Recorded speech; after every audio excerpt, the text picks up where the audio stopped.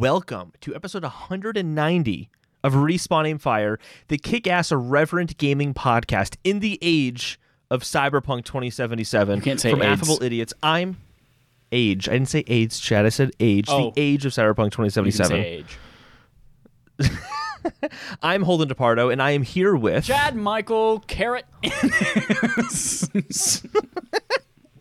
Your name is Carrot now. And we've got the dreamiest fan base of all time joining us from all over the world right now. You can find us on Twitch, where we are right now, kind of, unless you listen to us later on. But right now we're on Twitch. Sunday nights at...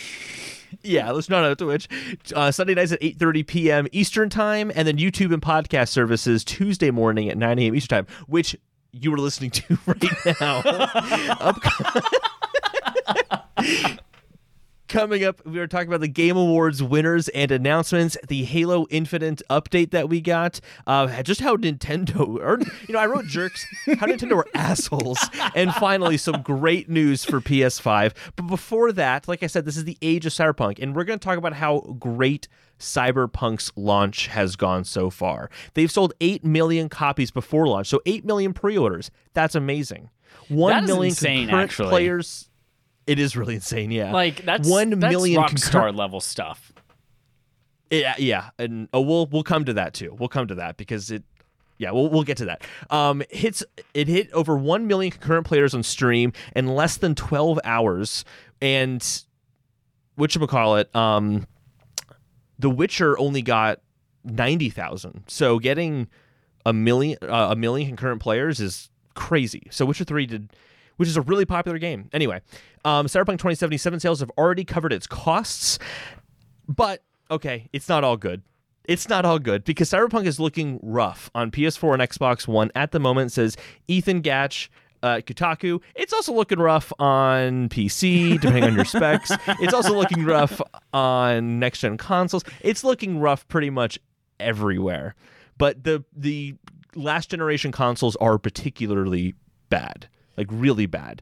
Not only has Ethan Gatch from Kotaku experienced frame rate drops, UI and texture pop in, and an overall layer of fuzzy lighting and jagged reflections, end quote, but he also can't update the game to the more recent version to get rid of all of those issues. That's a Even meta re-downloading the game, bug right there. yeah, it's not just a bug in the game, but the game itself is bugged. Even re-downloading the game still gives him the pre-patched version of Cyberpunk, which is probably more of an issue with this console than Cyberpunk at that point, but it's like a really terrible bug to have alongside everything else. Because of all of this kind of bad news around just the lead up to the launch and kind of some questionable reviews in terms of calling out the bugs and that kind of stuff, the stock dropped 29%. CD Projekt Red stock dropped 29%. And then the kind of silver lining to this is that Cyberpunk 2077 developer Bonus Scheme has changed after the launch woes. And this is basically because of all the bad press, they're going to give, CD Projekt Red's going to give all the employees their bonuses anyway, whereas before the bonuses would have been tied to the Metacritic score and releasing at within a certain time frame. So they're just getting the bonuses regardless. So there's good things and bad things that have happened this week, but let's be honest, the press around this launch has been very abysmal. Carrot, you've been on the other side having not played it. Yeah. What are your thoughts, Carrot? I was like, what the fuck are you talking about? I was like, oh, that's right, I'm Carrot. I was so thrown off. Is this what it's like to be on the other side of me talking? Sometimes, yeah. How do you follow anything I say?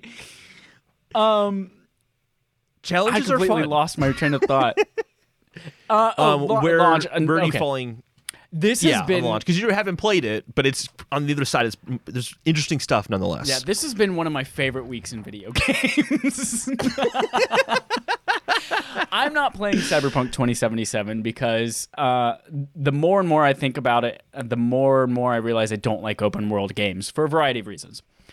So I'm not playing Cyberpunk 2077 because it seems like open world the game. Yeah, but definitely. I am glad to see that the game itself, if in a hypothetical world it were playing flawlessly, is really, really good.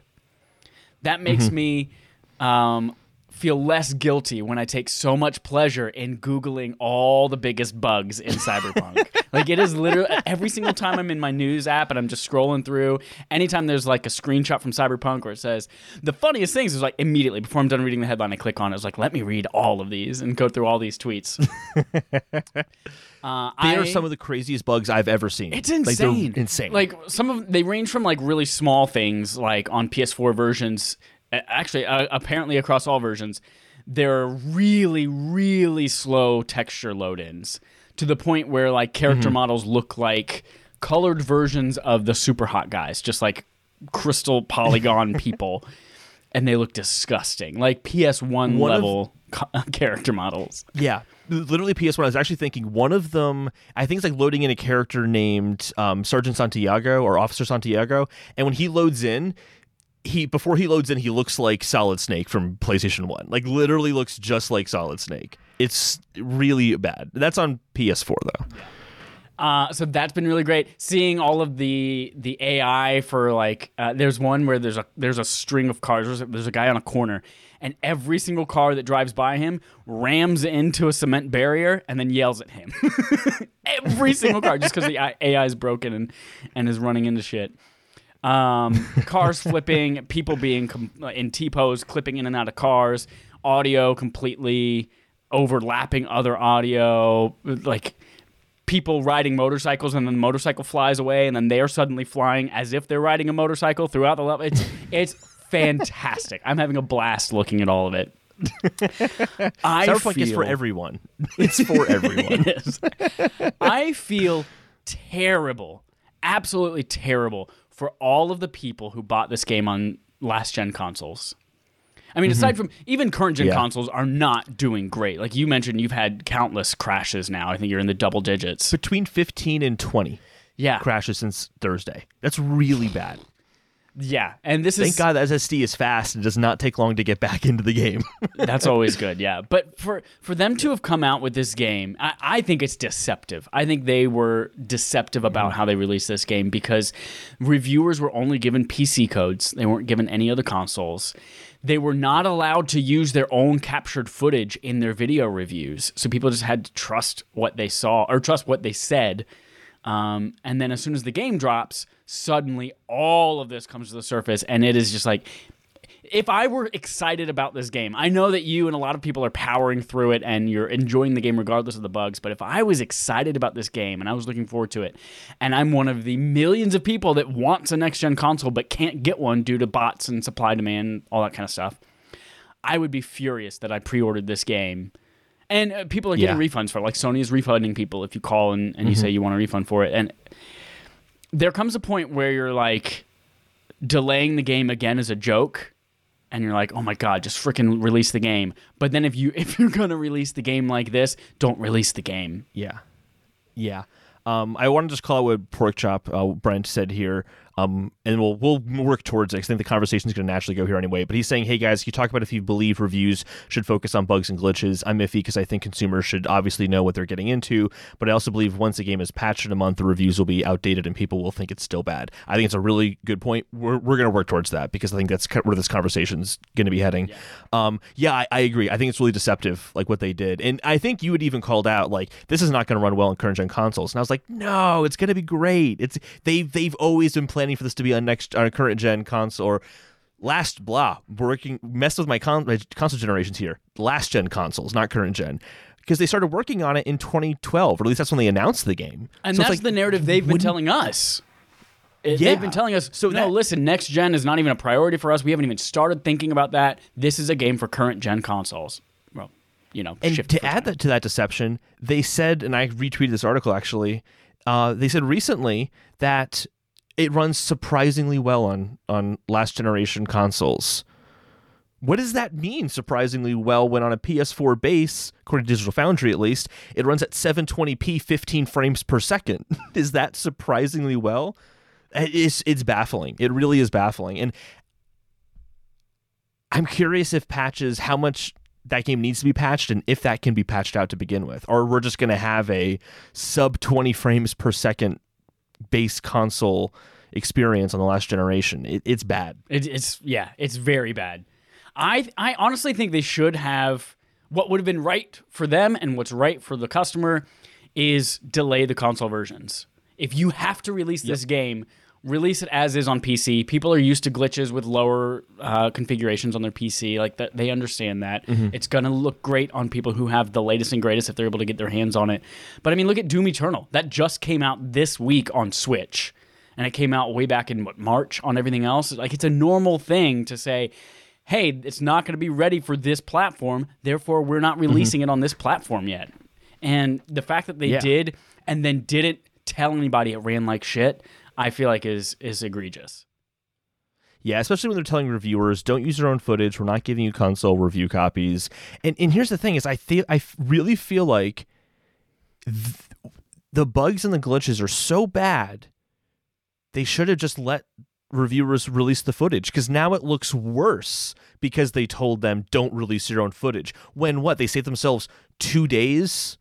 Like, what did that really gain them? Like, it's so weird. The whole thing's incredibly messy. This game I think the releasing on PC first and consoles later is a good idea. This should have come out in 2021, whenever the next gen upgrade's going to come out. It should have just come out at that point, where they can say, hey, it's coming to consoles, and if you have a PS5, here's the goodies you're going to get for that. It's out. Enjoy it. It would have made way more sense. Yep. It's baffling. It's really, really baffling. And I think that kind of ties now into kind of Porkchop's question. Should the reviews have been the focus, or should the glitches and bugs been a focus in the reviews? If you think about get down to the point of a review. What is a review for? People are going to find out, is the game good? Should I buy the game? And a lot of times people are looking at that to make their purchase decision on day one. They're looking to say, should I buy this now or should I wait for it? That's kind of the core function of a review is the game good? Should I buy it? Should I do it now or wait? And if you leave the glitches out of it, assuming that they'll be fixed, first of all, there's a danger in assuming that they're going to get fixed, because a lot of studios might not have the resources to fix it post-launch. They have to start working on something else, or they don't sell enough and they go under. There are so many reasons why they might not be fixed. With CD Projekt Red, obviously, that's not necessarily a concern. But then you think about the review, and a lot of people are going to be looking to this to figure out, oh, how does it run on PS4? Should I buy it on PC or should I buy it on this platform? Which one run? And we have all these videos, the graphics comparisons of Xbox versus PS4 versus PC. Those are what reviews are for, to let you know where you should buy it and when you should buy it. And if you leave the glitches out of it and just tell everyone, oh yeah, this is an awesome game, the story is amazing, the characters are great, and they get a piece of trash, then the review did not do its job. Now, to your point, Porkchop, in the chat, you said these will be patched out in a little bit and the review will be out of date.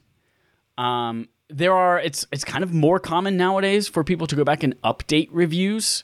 Sometimes they'll revisit it a year later and they'll make their reviews updated, especially if there's been a major overhaul in systems or graphics or bugs or something like that.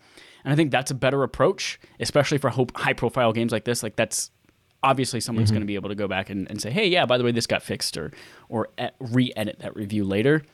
But it's because that's the purpose of a review, I think it is essential to include that information in there. Yeah, I agree with absolutely everything that was said there. I mean, even with multiplayer games, there's the next year update on this multiplayer game. And with this, considering the scale of Cyberpunk 2077, not the game itself, but of its impact on the industry and kind of all eyes being on it for so long, I'd be really surprised if we didn't see updated reviews. I don't think it's going to happen within a month, though. They've done 3 patches this week, and it has definitely not been enough, even those 3 patches. And they were meaty, huge, updates as well. They were not small, insignificant. They were really big updates. So I feel like this is going to be a few months before it's looking better. But then there's the current gen question. Based current gen consoles, that's the real, I think, elephant in the room right now. Can that get fixed? I don't know. I was thinking about another game recently that they kind of had bug concerns when it first came out. The 2 that kind of come to mind, Control was one of them, where that had like some kind of bugs and things to work out, but those seem to be like specific to the hardware, whereas like PS4 was struggling, PS4 Pro was struggling a little bit more than the PS4 for some reason in certain instances. Like there was odd things there. Like there was just something in the coding they needed to figure out. Whereas this is, and the other one being No Man's Sky, but that obviously worked itself out. This is different because it doesn't seem like the game could run on a PS4 base or an Xbox One base. Like it's so at 720p, bringing the resolution down that much, making it so there's basically no NPCs in the world almost at all. It's still not running great. So like I don't know how that's gonna play out. I have a lot of questions and concerns there. So in a few months, I think the PS4 Pro and the Xbox One X will probably be fine. They're kind of they're in the same range of The Witcher 3 when that came out. I went back and looked at where The Witcher 3 was with its bugs and issues. I remember there were some things, but going week by week for its launch period, it was not the same thing as what we're experiencing now with Cyberpunk. Like, yes, PS4 was hitting about 23 frames per second as opposed to the 30 and higher that you would get on PC at the time, but that was smoothed out and they weren't as significant. Seems like PS4 Pro is kind of in that same ballpark, putting all the bugs and stuff aside, like the weird objects being thrown around. That will get fixed. I'm confident in that. I feel like PS4 Pro and Xbox One X are going to be fine. It's the base consoles that I'm like, ooh, in a few months, what is that going to look like? Right, and that's the 115 million people for PlayStation 4. That's the 50 million people on base or One S consoles. Mm-hmm.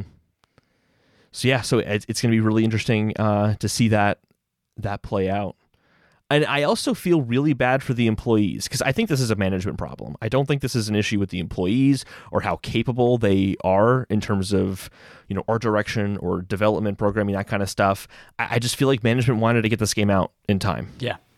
That's 100% what it was. That's what if that was not the case, then they would have continued delaying the game. They would have... they wouldn't have crunched it off. They're like, this is obviously not going to be something we can fix in 6 weeks. Let's, delay the console version. Release the PC version, delay the console version. Mm-hmm. And what blows my mind is the fact, they mentioned that it went gold back in September. And they literally said going gold means you can play it from start to finish. And the game is feature complete. And it's like, this game is not playable. It's not even playable now. 3 months after you've gone gold. How the hell did you play that in September?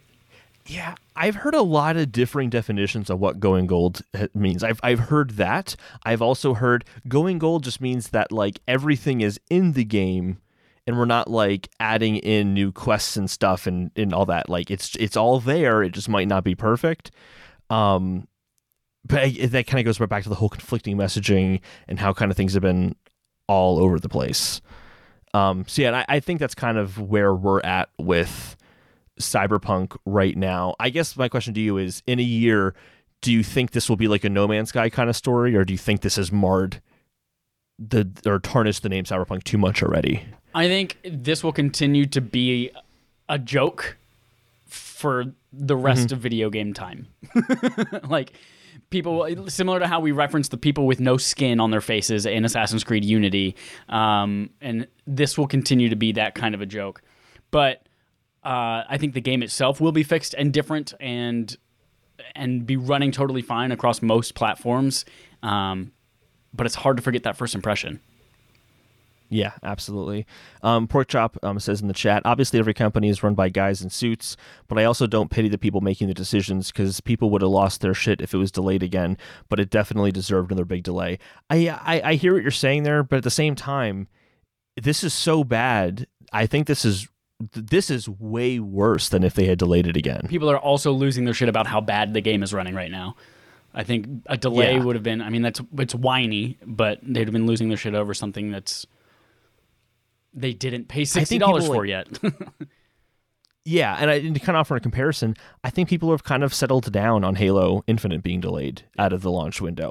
Obviously there's the concerns of Xbox didn't have anything, but I think people are generally pretty understanding. It's hey, you needed to do a big delay. And I feel like if they just came out and said, hey, we wanted to get released for the end of the year, but we're not giving you a date It's just going to come out at some point next year, and we're going to figure these things out. There would have been a shit show for sure. The jokes of, when's it going to come out, 2077? All that stuff would have continued. But like, I think the point Chad made, like, this is something that's going to be remembered in gaming history, period. It just is going to be. And another delay wouldn't have been that memorable. Chad, do you have anything else to say about the kind of launch experience before we move on to the game itself? No, that's a great transition into playtime for you, because I would love to learn about the good of Cyberpunk 2077 while you've been playing it. Yeah, so I'm not going to talk about any of the issues I've had. I feel like I kind of already said that with the crashes. I will have there too. I've seen a few bugs. Nothing on the level of. Good job. So that's ice cold water, and I'm wearing shorts that kind of rode up a little bit, and that was ice cold water on my bare naked thighs. That's funny. I haven't had any glitches on the level of what we're seeing online. Like, literally nothing. I've had a few funny ones, like I've called my bike to, because you can call your horse to you in a game. Yeah. You can call your bike or your car to you, and it will just drive up because it's like automated like that. But I've had it a few times where it's like, it says it's 3 kilometers away, and it's just showing it like 2.9 kilometers away, 2.8 kilometers away. And I'm like, usually it's here in a second. Like, why is it 3 kilometers away right now? Driving like, in real time and real speed. Yeah. And I had another time where I called my bike, and it turned out it was really close to me. It was like basically right next to me. I forgot I left it there. Mm-hmm. And it started to drive away from me. And I tried to call it back, and it just kept driving away. Have you had the I've definitely glitch? had some, like, the funny glitch where your penis hangs out? No, I haven't had that one. That's maybe my favorite. I have had, though, like, suddenly I'll look in the mirror and I have no clothes on at all. Ooh. I've had X-ray that. vision. Yeah. But then I also have, like, the whole, like, in Dogma, how the angels look when they're naked. They have no, genitals at all. Yeah. Like, that's what my character looks like, even though I gave my character a penis. You spent all that time choosing a dick, and then it doesn't even show up when you're naked. Oh, my God. And but yeah, the point is, like, my glitches have not been that bad. Being on PS5, it's running at 60 frames per second very consistently. So I'm having a smooth experience in that regard. When it crashes, I can jump back in relatively quickly. I've been quick saving a lot, so I'm not really losing that much progress. So like, that's kind of my bug experience. All that aside, let's talk about, like, the content of the game itself now. And one of the, I think, big criticisms I've been seeing of this game just on Reddit is, why isn't this game this, like, cyberpunk life simulation where, like, everything is 100% realistic? And, like, yeah, I can see that, because Cyberpunk has kind of led that on, or CD Projekt Red kind of led that on a little bit with, like, showing how Ripper Doctors work in that 45-minute demo.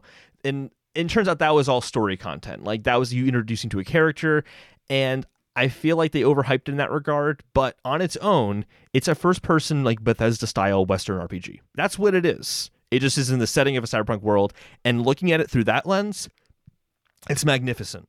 It's absolutely magnificent. It's really engaging in terms of the content, the story, the characters. I really feel like my decisions matter, although I'm having this, like, hard time discerning to what degree they matter. Because it's and so I really want to play it again. Like, woven into it? It's so smoothed out. Yeah. Like, when you make a decision, it feels like a natural decision that could have happened in a fully scripted game.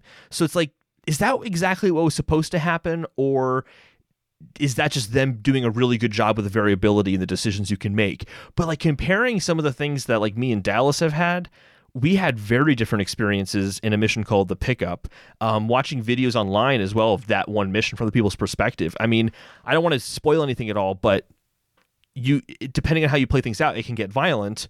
And I faced an entirely different set of enemies than other people faced, because the things shifted around that much, which is a really cool thing to see. Like, oh, these decisions can have a really big impact.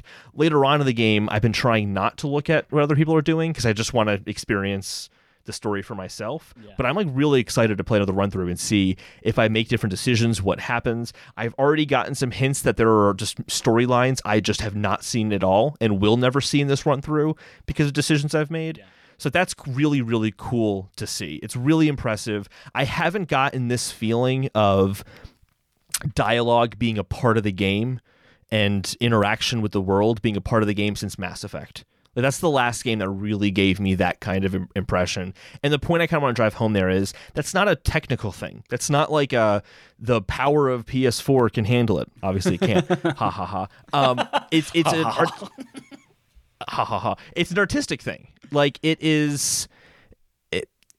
This is just a lot of planning and a lot of work on the story and just good writers. This is an artistic thing. And so to see that kind of pulled off is a huge achievement, and I want to commend them for it. Whether the decisions really have variability or not, I'll see in a second run through, but I'm already impressed with how things play out anyway, that I'm happy with it.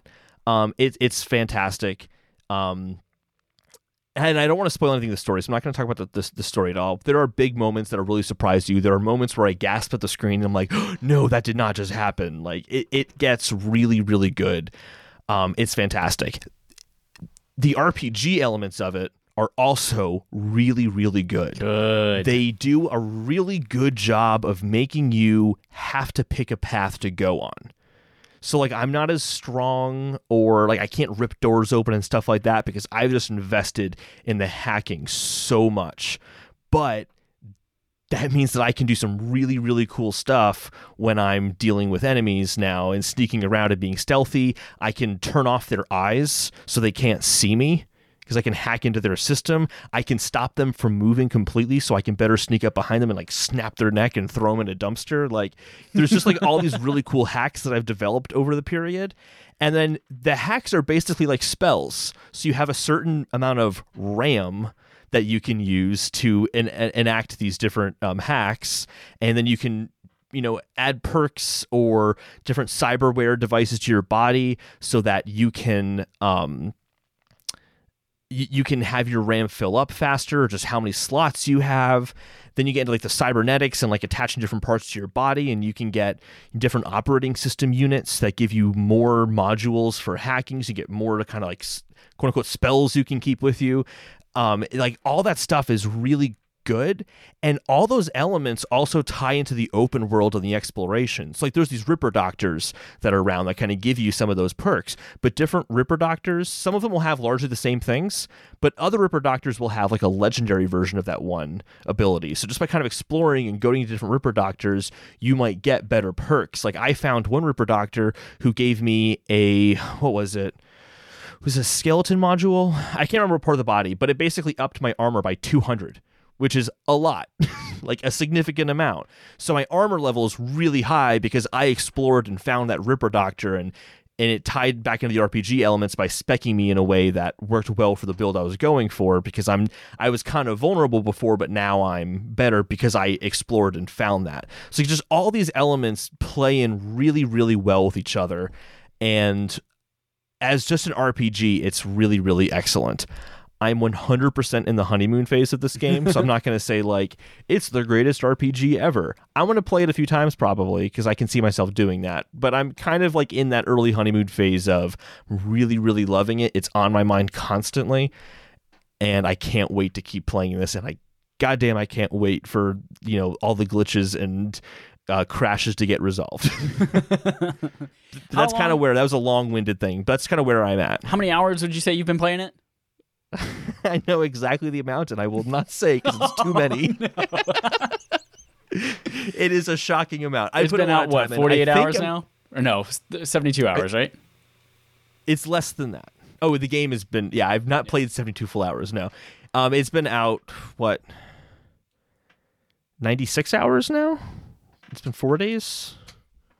Oh, because it was Wednesday night. But I've not played 96 hours. Okay. I'll say this. It's very much like Zelda. When I got Zelda, and I accounted for knowing I was going to be only playing Zelda, so I basically just played Zelda, then slept and ate, and then played more Zelda. It's been like that with Cyberpunk. All right. Which is part of the reason why I think I have 20 crashes, because I've just played that much. But yeah, it's really, really fantastic. I think it's a shame that they launched it like this. Like, I actually kind of hurt a little bit because I'm like, oh, if they had waited, I wish that the talk about this game was about how good it is. But CD Projekt only has themselves to blame for that. So, and what's unfortunate, Dallas like, tell us, you coward. I'll just say I've put about 40 hours into the game. And that's not bad. I put a ton of time. That's not bad. And it's a lot. Over 4 days. That's like 10 hours a day on average. I put in That's a crazy amount. 32 hours into The Last of Us over 2 days when that came out. The Last of Us Part 2. So we had very similar experiences in that regard then. Yes, it's been very much like that. Or maybe it was slightly less. Maybe it was like 25 to 28 or something. But I put a lot of hours within those first 2 days of it launching. I showed mine Dallas. You have to show yours now. And you too, Pork Chop. Dallas is always showing his because he has the penis out glitch. Yeah, unfortunately, you think about that's the discussion that's going to be happening not only at launch, but that's also the discussion for the majority of players. The 8 million copies sold, a staggering percentage of those are playing on last gen consoles. And I feel like I almost feel bad people got the experience because I'm enjoying PS5 and I'm like I'm really lucky that I got to get a PS5 and experience it like this. Because remember, one of my big reasons for not wanting to get a PS5 at launch, because before Demon's Souls was announced as a launch, was, well, don't worry, Cyberpunk's coming to PS4, so I'll be fine. Yep. Thank God. It's actually a very Cyberpunk moment. A decision I made had long-lasting consequences I did not realize. Very good. Very good. It's good. I will, not to spoil anything, but just to call out a few missions that was just like on point. That was really good. Early on, the pickup and the heist are fantastic. Look out for a mission called Dream On. It blew my mind. You mean it's like the episode crazy of fucked up. Glee when Neil Patrick Harris guest stars and him and Mr. Shu sing Dream On? It's exactly what happens. Damn it, why'd you spoil it, Chad?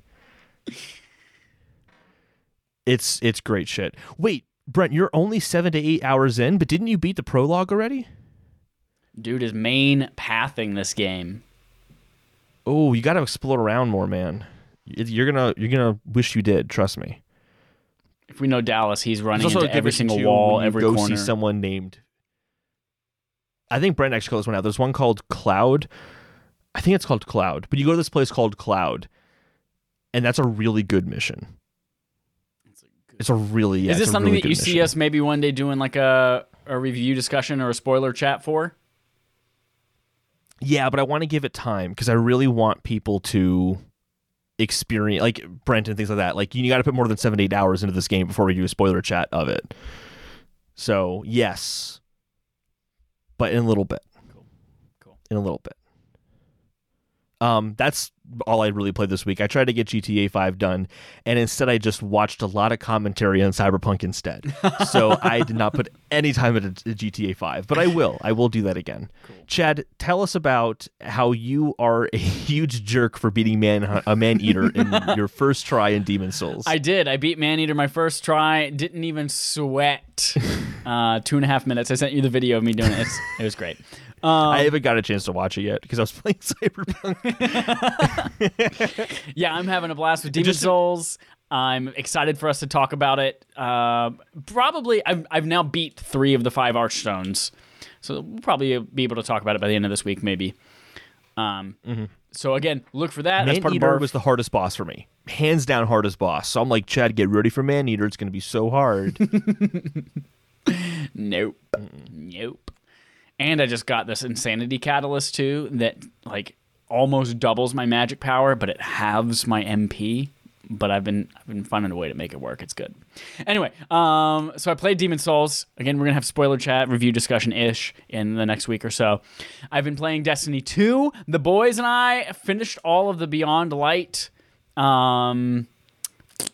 like quests and things like that. We're just kind of wrapping up some side things, getting fragments, and I am loving Stasis, the new freezing power, a lot more than I did when I started it. When I started, I was like, oh, I can see this is getting a little bit of, like, it's cool because it's new, but I don't know if I'm going to use it, and now I'm basically using it exclusively. It's awesome. We are looking to raid soon.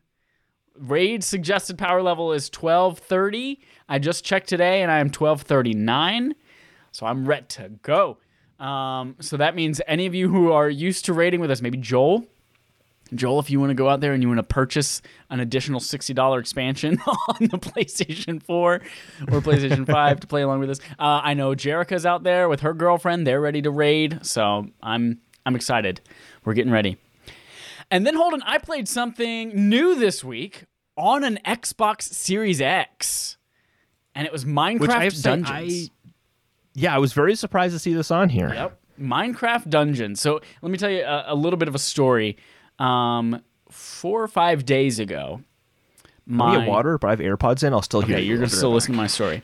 4 or 5 days ago. Oh, yeah. My nephews and my niece were here for school. My mom kind of facilitates them going to school while their dad and mom are at work. And during lunch one day, I came down to get a glass of water and go right back upstairs to work. And I came downstairs, and my nephew Matthew, who's 5 years old, says, "Uncle Michael," and they call me Michael because that's my middle name and that's what my family calls me. "Uncle Michael, have you played Minecraft?" I was like, "No, I haven't, but I see you guys play it all the time." He's like, "Have you played Minecraft Dungeons?" I was like, "No, but I wanted to. That looks cool. I like games like that." He's like, "Well, you can't play Minecraft Dungeons until you play Minecraft.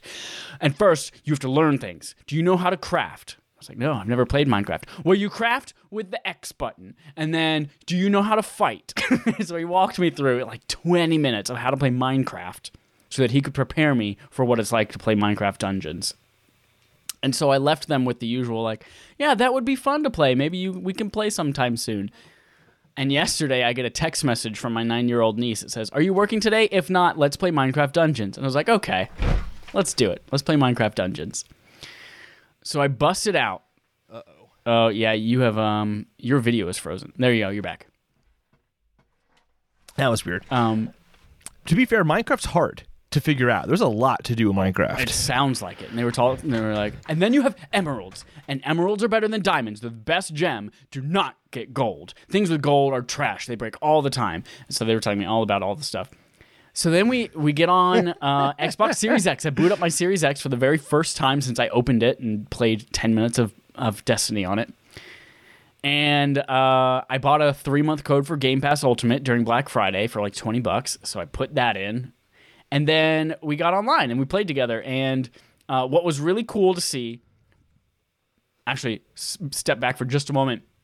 They were playing on an Xbox One original. But with Minecraft Dungeons, you can't play 2 people local co-op while also playing online with someone else. So we were like, "Oh, man." Lame. And their dad was like, "Well, maybe you'll just have to play one at a time and take turns and share." And I was like, "Wait a minute. You're an Android guy, aren't you?" So I was like, "Matthew, do you have the Game Pass app on your phone? And I know you just got that Stadia controller for free like I did, and you guys aren't using that. Can you pair that to the..." So his phone was also at 10% battery. So he rubber banded his phone to a wireless charger so he could plug in the Stadia remote to the controller, because remember, you can't do that wirelessly still. And then they were playing Xbox Game Pass on his phone while another one was playing on the TV, and then we were all 3 playing. It was pretty awesome.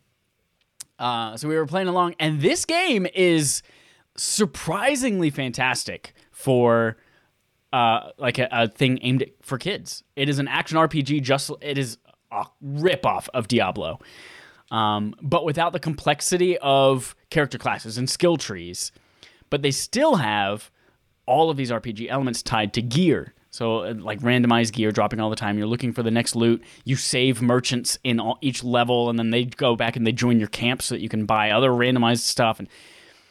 And the gear itself is really cool because it'll change up the gameplay completely. So in the 2 hours that we played together already yesterday, I got a bow that ricochets through people. Every third arrow goes through people. I got armor that whenever I got hit, it electrified people around me. But then I got another piece of armor that after I broke that down and put enchantments into it, every time I would roll, it would leave flames behind me. And so like it really expands the way that you can play this game just by swapping out pieces of gear all the time.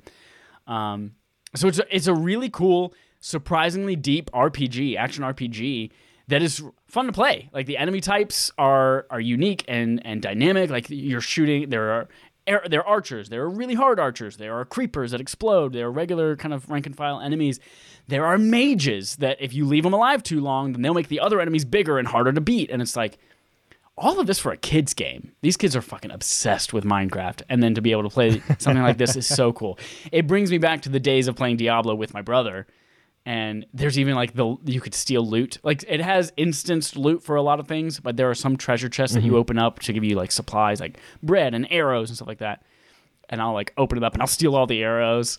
And it reminds me of when we would Do you know play. what it sounds like? What?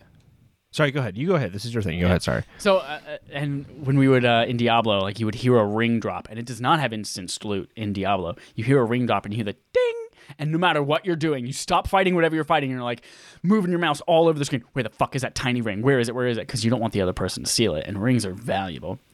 So yeah, I'm having a blast with it. I'm really looking forward to playing some more. I gave my brother the PS4 Pro that I had before, and they ended up buying it on that as well. They bought PlayStation Plus so that they could play, and it's cross-platform play as well, so you can play Xbox and PlayStation together. And so what they're going to do is they're going to remote play the PlayStation on her iPad from now on, so she doesn't have to steal Dad's phone. And then my nephew Matthew will be on the TV with the Xbox, and then I'll be playing on my Xbox. So it's fun. Good, wholesome, quality time with a surprisingly deep Minecraft game. What it sounds like to me, because I was kind of going on about like how it's Diablo, but like Diablo Light. Mm-hmm. There's a really important place for games like that.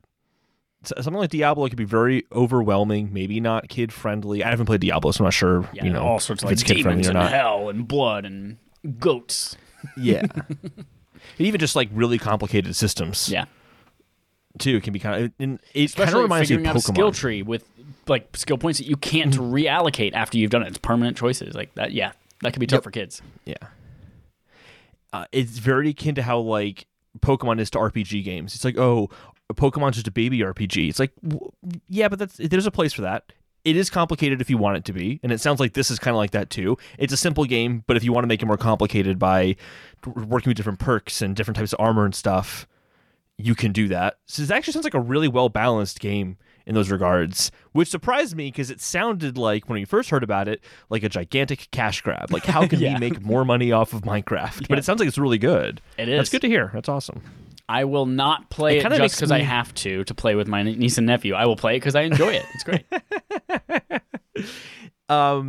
Yeah, I think I might recommend that to my brothers because they both like Minecraft as well, and I'm trying to get them to play different types of games. But they're very like set in their ways, and this might be a good bridge for that. Very cool. Very cool. Well, is that all? That is all. Yeah. Demon's Souls, Destiny 2, Minecraft Dungeons, and Cyberpunk. I didn't delete the ad read out of here. We're taking that ad read out. You guys know who we are. Go and subscribe to our YouTube channels. Go to patreon.com/respawnnameFire and play with us. Exactly. Moving on to the quest log. We got quite a bit to talk about in the quest logs. Uh-huh. We talked about the Game Awards coming up, but before all that, Halo Infinite got an update. It's officially being, as of right now, released in fall 2021. They had a kind of a long post, which is really just kind of developers talking about their experiences. One of the standouts for me was that they claimed that the criticisms of the visuals is something they were already talking to themselves about internally, which was it? Yeah, was it? I had doubts about that. If that was the case, why would you come up with all of those excuses as to why it looks the way that it does? Yeah, exactly. But they did have some screenshots that I thought actually looked really good, but those are screenshots, not game in motion. Big difference. So it's nice to see that they're updating us. I want to see regular stuff like this. Fall 2021. Do you buy it? No. I read a couple of headlines who interpreted it as the quote as fall 2021 at the earliest. Like, it's going to be at least until then. And I think that's more realistic. Like, fall 2021 is a good... If they are changing enough about this game that they're talking about changing, as far as, like, literally... I think they were, like, literally, like, design pillars of the game. They're going back and reworking. Working on all sorts of different types of lighting systems. Like, in addition to balancing the multiplayer, making it free to play, how does that impact the way that it all works and functions together? The economy of the game. Like, that's a lot of things that they are trying to change before this comes out. And if they were struggling to get it out as is in their own kind of like, and they couldn't get it out in time as is, with all of those changes, I don't know if 2021's a set in stone thing. I would love for it to be, but I don't know if it is. Yeah. I think a big part of this announcement is just saying, hey, we're coming into 2021 right now. And it's just them saying, this was not us saying we're delaying it by a few weeks or a few months. Like, this is going to be a big delay. I think they just needed to get that message out there, because nothing is worse than, well, they haven't given us a release date, and just every month it's like, are we going to hear something now? Is it going to be? And so it's kind of like, there's almost a peace in that, even though you still have to wait a while. So good on them for just being upfront. It would have been great if another game did that as well, but I won't mention what that game is because, don't want to throw under the bus or anything. Cyberpunk 2770? Yes. Okay. So yeah, I think good on them for doing this, and I hope this is a sign of kind of things to come for communication, because that's one thing they did say last week or the week before is they want to start being more transparent. They want to start being more open about this, and I think this is a good start. Yeah. And what I like to kind of build it, off what you were saying. Go ahead. Yeah. Sorry. What I like about it is that they are giving us updates, and they're no longer saying, the reason it looks like this is because of blank system. They're just saying, yeah, we get it. You don't like it. We don't like it either. We're changing it. Rather than making up excuses and going into like all of these really specific scenarios. Like, no, just fucking tell us you're changing it and move on. That's great. Yeah. Yeah. To kind of build off the point you were saying earlier too, with clearly there's more they had to fix than they were leading on before. I totally lost my train of thought. Oh, it took them this long to even say that. Yeah. This, and it's not a huge post, but like to even just say the little bit that they said this week. So I think they spent a lot of time figuring out, okay, what are these big changes we need to do? What are the things that are realistic? What's the priority? And if they're pushing it this long, I think they're basically saying the priority is just making a good Halo game, regardless of how long that takes. And that's nice to hear, because I think Halo needs it. Halo's a really, really important game in video game history.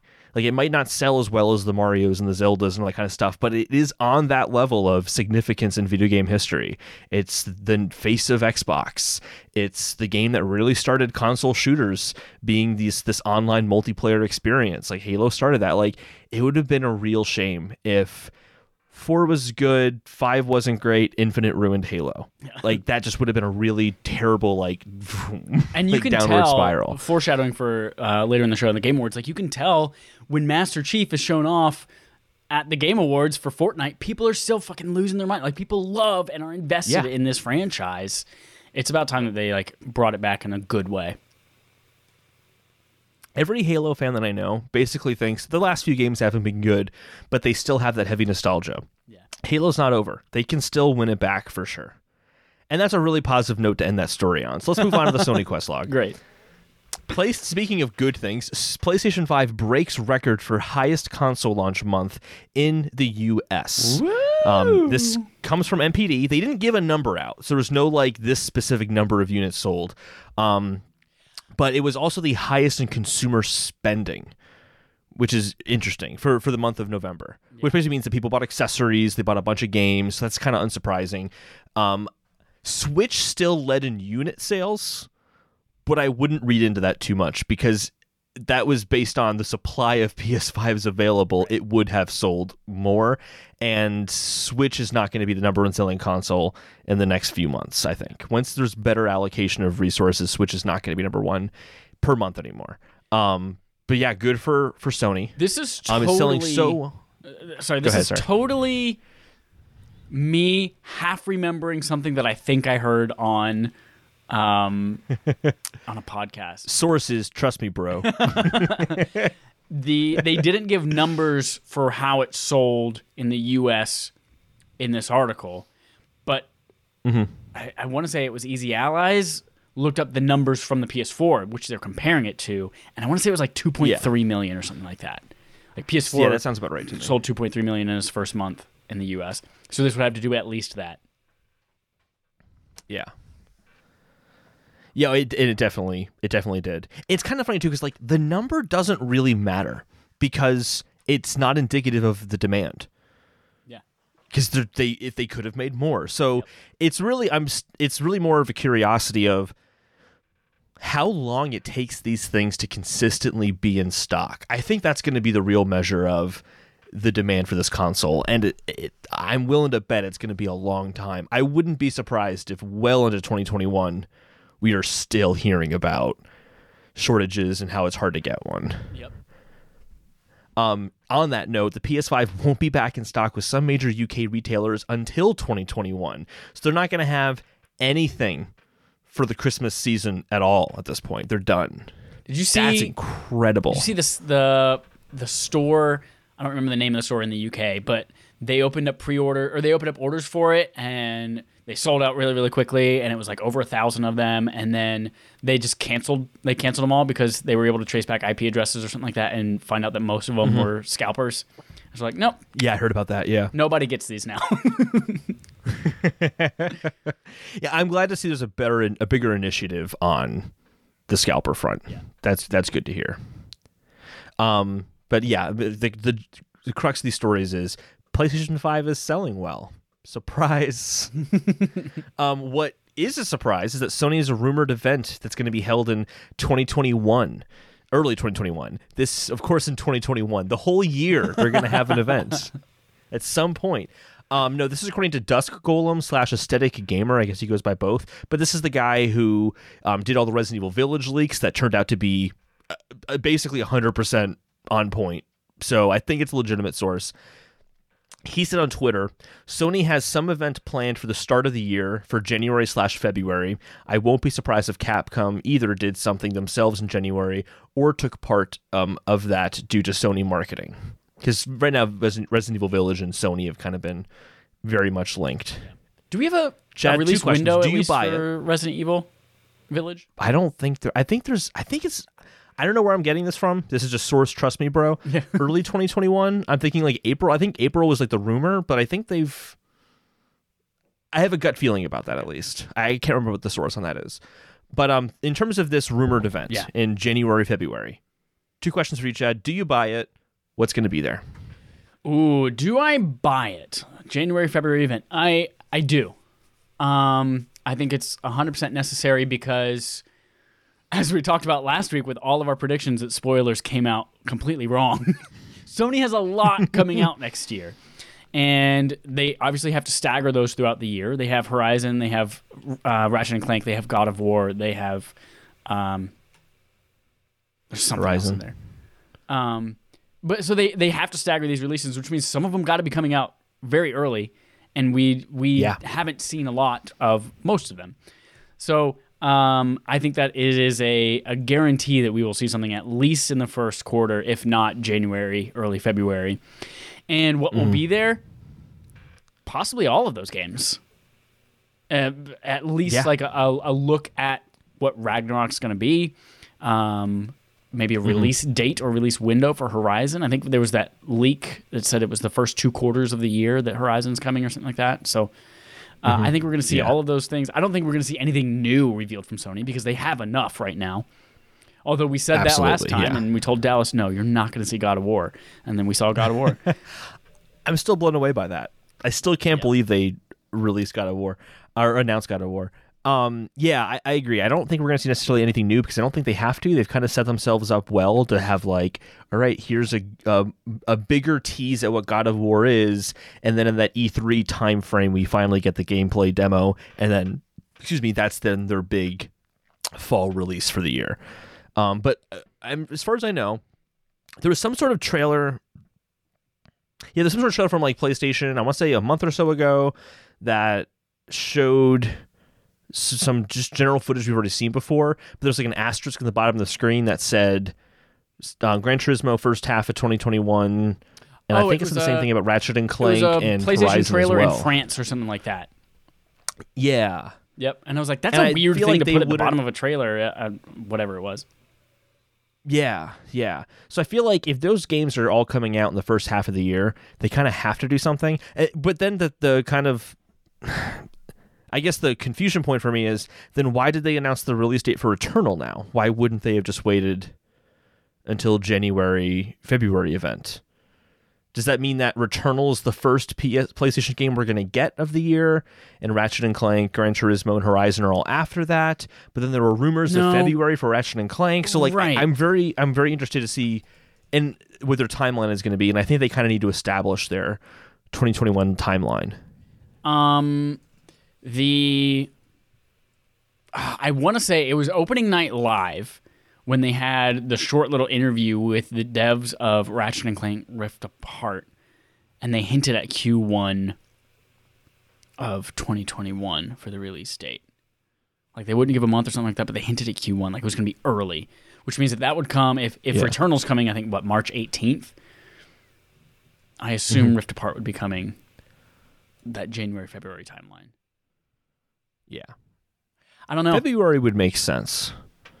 Yeah, we don't know. And Sony's been just a huge enigma this whole year.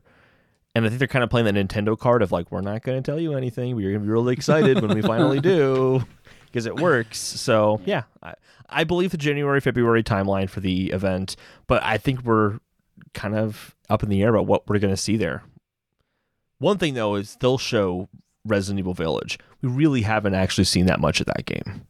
We saw that trailer with a lot of like quick looks at different environments and enemy types and things like that, but I'm ready for a deep dive, a little bit more of that.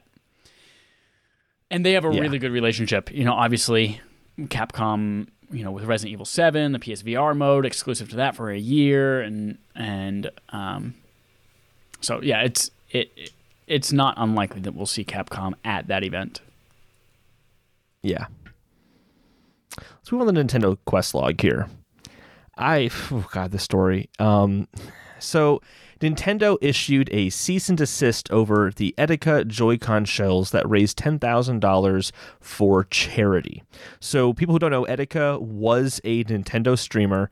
Last year, he was going through mental health issues, and he took his own life. And it's just a fucking horrible thing. So this other guy named Captain Alex decided that he was going to make Etikons, which are basically his design for a Joy-Con, and the proceeds of the sales would go towards the Jed Foundation, which is a suicide prevention charity. So all good, heartwarming stuff. He raised $10,000, and then Nintendo said that he couldn't sell those Joy-Cons. He couldn't use the Joy-Con logo and phrase, and that he can't release these. But once he removes the trademarks, it seems like he'll be able to start distributing them through Indiegogo and Etsy like he's been doing. Here's like where I'm just calling foul and calling bullshit. Go to Amazon right now and type in Joy-Con shell, and you will see a multitude of options that all use the term Joy-Con in the name. Is it because they didn't use Joy-Con hyphen capital C-Con, like, and instead use just Joy-Con all one word with lowercase c? Like, is that the difference, really? It just, this whole thing is fucking stupid. And I think Nintendo looks like huge assholes for this. I'm going to play devil's advocate with you. It's for a good cause. It's not like this guy's selling them to make money and profit off of their trademarks. Mm-hmm. But the logo that he used on the shells is a straight ripoff of the Joy-Con logo. Like, it is that logo. And I understand it's for charity, but imagine the Apple logo. And Holden, you decided you were going to sell shirts with a giant Apple logo on it. And the Apple logo was, I don't know, it had underneath of it, I smell like poop. Or whatever it says. Whatever it says around the Apple logo, and you make money off of that. No matter where that money goes, like, that is you're marketing that like an Apple product in the eyes of that company. Like, that logo represents something to us. And when customers see that logo, they represent that, and they see that, and they assume, oh, that's a Nintendo product. That means it has a certain quality threshold. That means I can get warranty information and repairs through Nintendo. And it is a ripoff of that logo.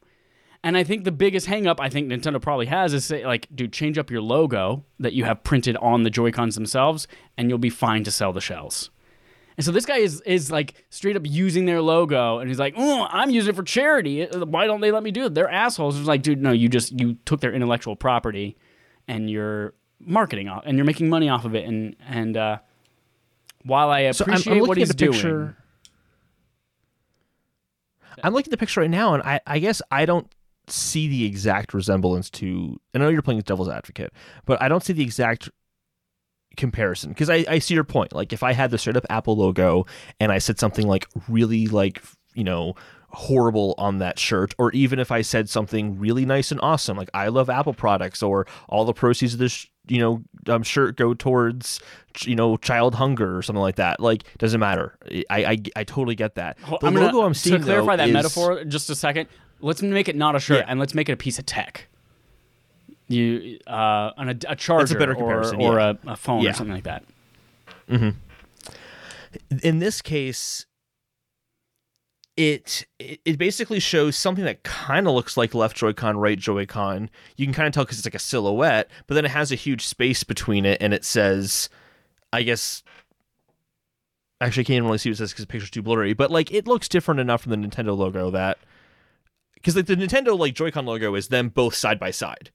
But they are, and nothing in between. It is the Joy-Cons, like the silhouetted version, one of them being slightly bigger, the other one being smaller to accommodate the weight of them as well. Like it is the exact, like he totally just took that, cut it in half and separated it and put something to resemble the Switch in between with words. Yeah. So that's point one. I think that it looks different enough, but I'm not a lawyer, so I don't know like what they could get away with in terms of copyright, that kind of stuff. But the other thing they say is the Joy-Con phrase.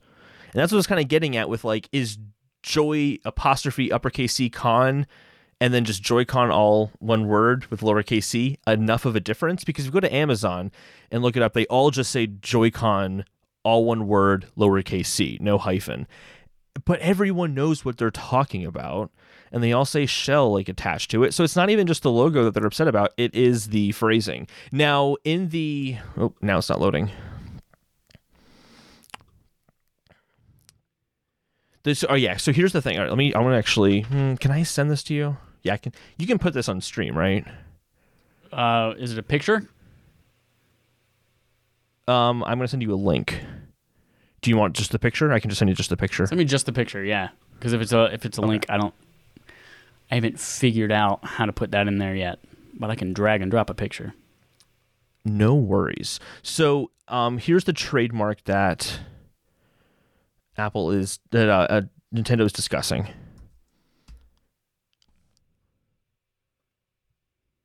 So just sent that to you. It also shows the Pokemon logo too, but that's besides the point. And then in this picture, if you zoom in, you can see the logo on one of the Joy-Cons. On the white ones, you can see it. And it's different enough because it has a huge space and then another logo between either of the silhouetted Joy-Cons.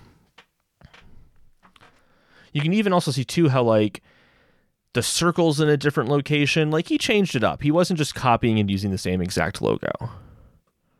I can't figure it. It's not dragging and dropping like it usually does. But people just go Google it or Twitter it. It's Joy-Con Boys. At the top of that DualShockers article that you linked to, it shows a much more clear image of the logo on there. If you click on that and expand the image. Oh, perfect. I did not see that before. Yeah. But yeah, you can see it says Joy-Con Boys, and there's the huge separation. But I get it, man. I don't know. Like, I feel like... And I do recognize that, yes. You're right, there's a gray area. Yeah. This is a gray area for sure, yeah. There are a ton of other products out there that are... Amazon is huge for counterfeit shit all the time, especially coming from China and all that kind of stuff. Like, it is a problem out there.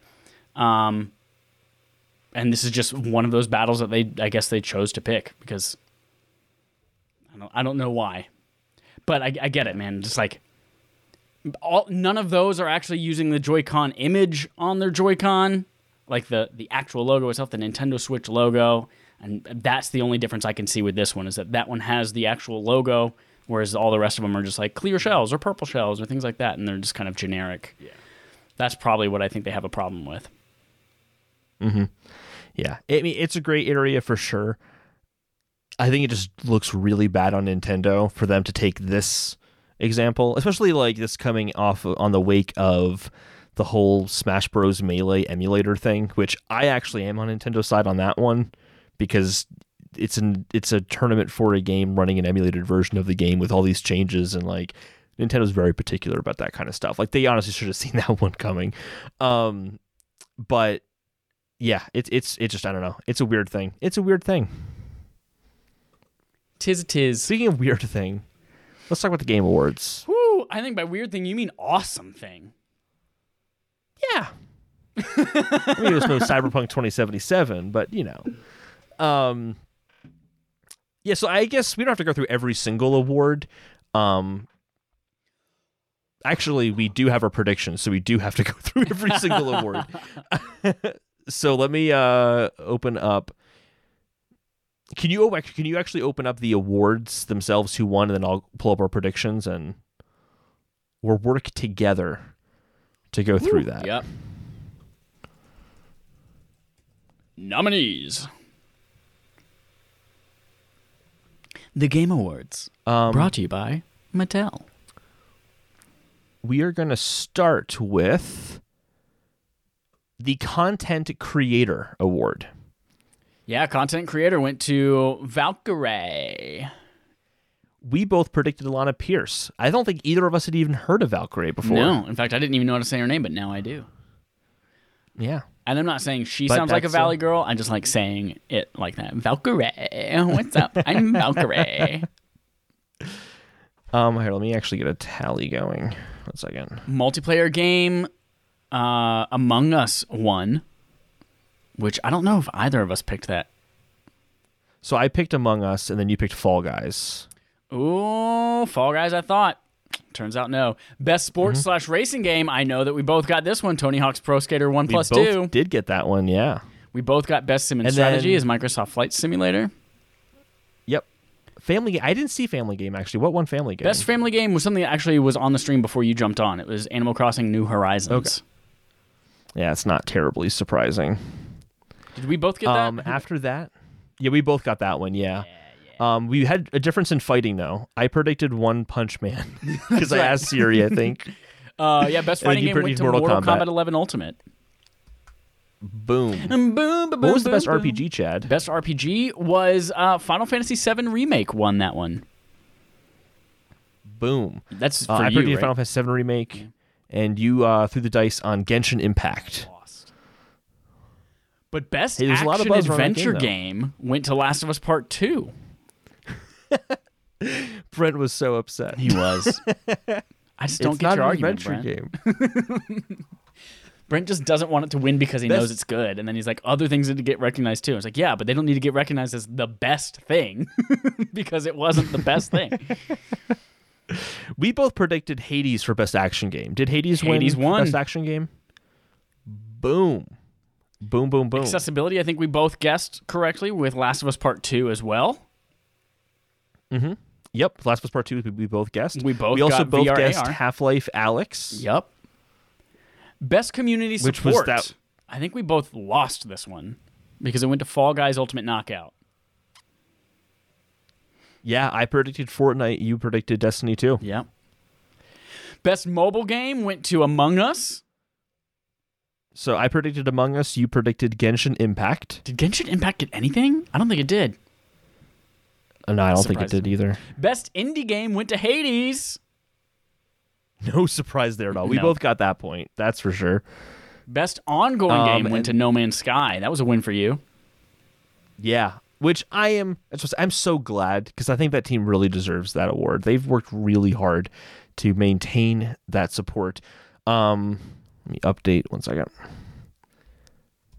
So then the next one we had was Games for Impact. Games for Impact. I I won said this one Kentucky with Tell Me Route Zero Why. TV edition, and you said Tell Me Why. So boom. We didn't get best performance. though. No. I was really surprised by this. I mean, I'm still very, very happy that Laura Bailey won as Abby, but I was surprised Ashley Johnson didn't take it. Yeah. And I'm also surprised the internet didn't explode with anger and vitriol towards her when she won. Yeah, I guess, maybe I just don't follow those types of people, but I didn't see any negative press about it or negative stuff about it. Yeah, I didn't see anything either. Best audio design Best audio- rightly went to Last of Us Part 2. We both got that one because it was pretty obvious. That glass was the shit. Yeah, that's right. Just breaking a pane of glass in that game was just like, oh my god, it sounds amazing. Best score in music went to Final Fantasy VII Remake. Oh, we got that one. Yeah. And then best art direction went to Ghost of Tsushima. I was surprised at that one. Yeah, I predicted Ori and the Will of the Wisp, and you predicted Hades, so neither of us got that one. Best narrative, Last of Us Part 2. Fuck yeah. Mm-hmm. And then best game direction went to Last of Us Part 2 as well. Did we both get that one? Yeah, I'm looking at this so I know that the last three we predicted Last of Us Part 2 for Game of the Year, Game Direction, and Narrative. Thank God. Yeah, Game of the Year obviously went to Last of Us Part 2. Thank America Ferrera's left bracelet. Because if that game did not win and Hades won, I would have quit video games for life. It's funny, like, how Brent feels about Last of Us winning, I think is exactly how we both would have felt if Hades had won. Yes. We had never played it, but would have been like, fuck you, Hades. Yep. How could you have won that? Yep. I do want to play Hades at some point because I hear it's really good. We both did really well, actually, because you can't get 100%. That'd be like impossible. If you get 100%, it's rigged. But out of the 23 we predicted on, I got 16. You got 15 correct predictions. We both did really well. What? Hell yeah. Yeah. We got 0 on our other predictions, though. Let's take our wins. Let's take our wins where we get them. Yep.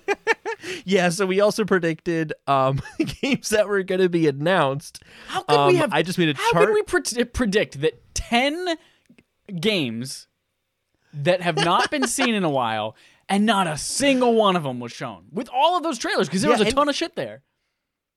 And these are things that I feel like were, quite frankly, safe bets. Yeah. I don't think any of these were crazy. So just to list off the ones we predicted, it doesn't even matter who predicted what. I'm just going to list the 10 games at this point because none of them were correct. Metroid Prime 4, Elden Ring, for Horizon Forbidden West, Breath of the Wild 2, Senua's Saga Hellblade 2, Kojima's next project, wherever that was going to be, Rainbow Six Quarantine with a new name, which I still think you're right about that. I definitely think there's going to be a new name for that game. Ghostwire Tokyo, Hollow Knight Silksong, and Ratchet & Clank Rift Apart. None of those would have been crazy things to see. Nope. None of them. Not one. Even in a None of them reel. happened. Yeah, not even in a sizzle reel. It's crazy. They talked about Returnal. Before they talked about Ratchet. Although Clank Returnal looks Rift dope Apart. as fuck, though. It really does, yeah. But let's get to what was actually announced. There was a lot. Mm-hmm. Before we get to the announcements, I just want to say, as a whole, yeah. I really enjoyed the event because it felt like an E3 or a conference or something like that, and we saw all of these amazing new trailers and surprises and things like that. As an award ceremony, though, I think it struggles with the same thing that the Oscars and the Emmys do, where like there's so many worthwhile awards that get given either in a like, let's give out 5 awards in 10 seconds right now. Cool. Let's talk about the next cool game coming out next year. So like they got overshadowed. The music, like things that were up for best score and things like that weren't even like they played a lot of music throughout this thing, but none of them were the nominees for things that were best music. Like I think it needs some work as an award show, but as a show that showed a lot of cool shit, it was an excellent event. Yeah, there was a lot of really great stuff there. There's so much stuff. We're not going to talk about all of the things that were announced. I have a pretty big list here still, though, of things that I think are worth mentioning. Yeah.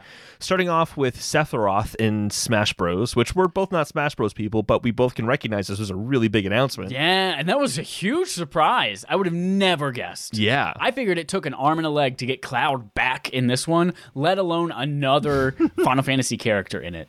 It's amazing. I was just surprised it wasn't Trevor from GTA 5 because that seems so likely. Shut up. Probably one of the biggest surprises was the cinematic trailer for Perfect Dark. Yes, coming back. We finally is it a sequel know what remake? the I don't know, but it's initiative coming is. back. We finally know what the initiative is working on, and it's Perfect Dark, this quadruple A Microsoft exclusive studio. From what I was reading. This is set like the entire Earth is like completely destroyed due to climate change or something like that. So I assume this is in the future. If not a sequel, then like a complete reboot in a different time period. But they just labeled it perfect dark. No subtitles, no anything. So it could be one of those like soft reboots as well, where like it's not really a reboot, but it's not really a sequel. It's that kind of quasi thing. It could be that too, but we don't really know. We just know now officially that's what they're working on. So that's cool. And I think Microsoft needed a big thing like this to look forward to on Series X. Or unless it's coming to Xbox One as well, who knows? Well, we didn't get any kind of indication of release date, so it could be outside of that couple of years where things are going to be cross-gen. I have a feeling it's going to land there. That's kind of where my gut is telling me. Because you got so little information. We'll see. To put it this way, Cyberpunk 2077 had a similar-ish cinematic trailer back in 2013. So who knows? This could be 7 years away. It is a quadruple A game after all. Another big surprise was Back 4 Blood. Yep. The same guys who made Left 4 Dead, but obviously without the license for Left 4 Dead because that still sits with Valve. But it looks like very much a spiritual successor that looks like a ton of fun. Yeah. The Callisto Protocol, which I had to do a double take when I saw this headline. First of all, that game looks really cool. It seems like it's very much like a Dead Space kind of horror game. Right, it's from the creator of Dead Space. Yeah. But it's set in the PUBG universe. Yeah. What? It's so weird. But yeah, the game studio was formed under PUBG Corp to make more games in the PUBG universe. However, we know that this takes place sometime in the century 2300, whereas PUBG is more current day. And I have no idea how they connect, but this is like saying, yeah, GTA 5, Cyberpunk 2077, same cinematic universe, just like decades apart from each other. And maybe they loosely connect like Cloverfield and like all of those movies, but oh yeah. Either that's way, a better comparison. It looked really good. And then after I found out it was from the Dead Space guys, I was like, "Oh my god, sign me up!" That was maybe one of my favorite things of the night. Next gen game. Yeah, I agree. Definitely one of my favorite things of the night. Very much looking forward to it. It's next gen, so I think one of the big things with next gen games is going to be lighting and ray tracing and that kind of stuff. And I think you do a lot of great things with lighting and horror. So I'm very curious to see what this is going to look like. Gonna be great. You were excited about the next one, Open Roads. I was so excited that I don't even remember what it is now. The guys who made Gone Home, it's their next game. It was the girl and the mom in the car driving down the road.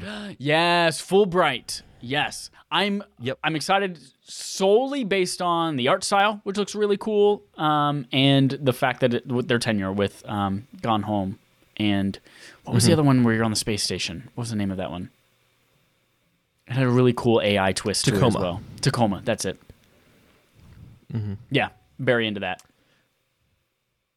Dragon Age 4 had a trailer shown off. I think it was a cinematic trailer, though. Pretty certain it's cinematic. Yeah, I tend to tune Dragon Age stuff out, so I'm sure it was dope. Yeah, but I think I blacked out. It's one of those franchises that I want to give a chance, but no, I probably never will. For a reason we will talk about later on. Crimson Desert is the next one. What a freaking ride this trailer was. First of all, it was forever long. Yeah. It was so long. But it just kept evolving and showing more and more. And at first it started out like, oh, this kind of looks like an Assassin's Creed type game. And then it's like, but also these beautiful vistas. It started with the vistas. That's what it was. And then it's like, oh, there's a dragon in it. Oh, there's also dope magic. Oh, there's also your Shadow Colossus type stuff. And it just kept expanding to be all the coolest shit you've ever seen in video games, all somehow shoved into one enormous cinematic trailer. And I have no idea how it's actually going to play or what it is, but I want it right in my veins. I want to be a heroin addict, and I want this in a syringe. Apparently, it's coming out next year, which I don't know if that's going to happen or not, because the trailer looked even a little framey itself and looked like it had a lot to work on. But whenever it comes out, I'm looking forward to that because it does look really it looks like a very large, robust experience, which is cool.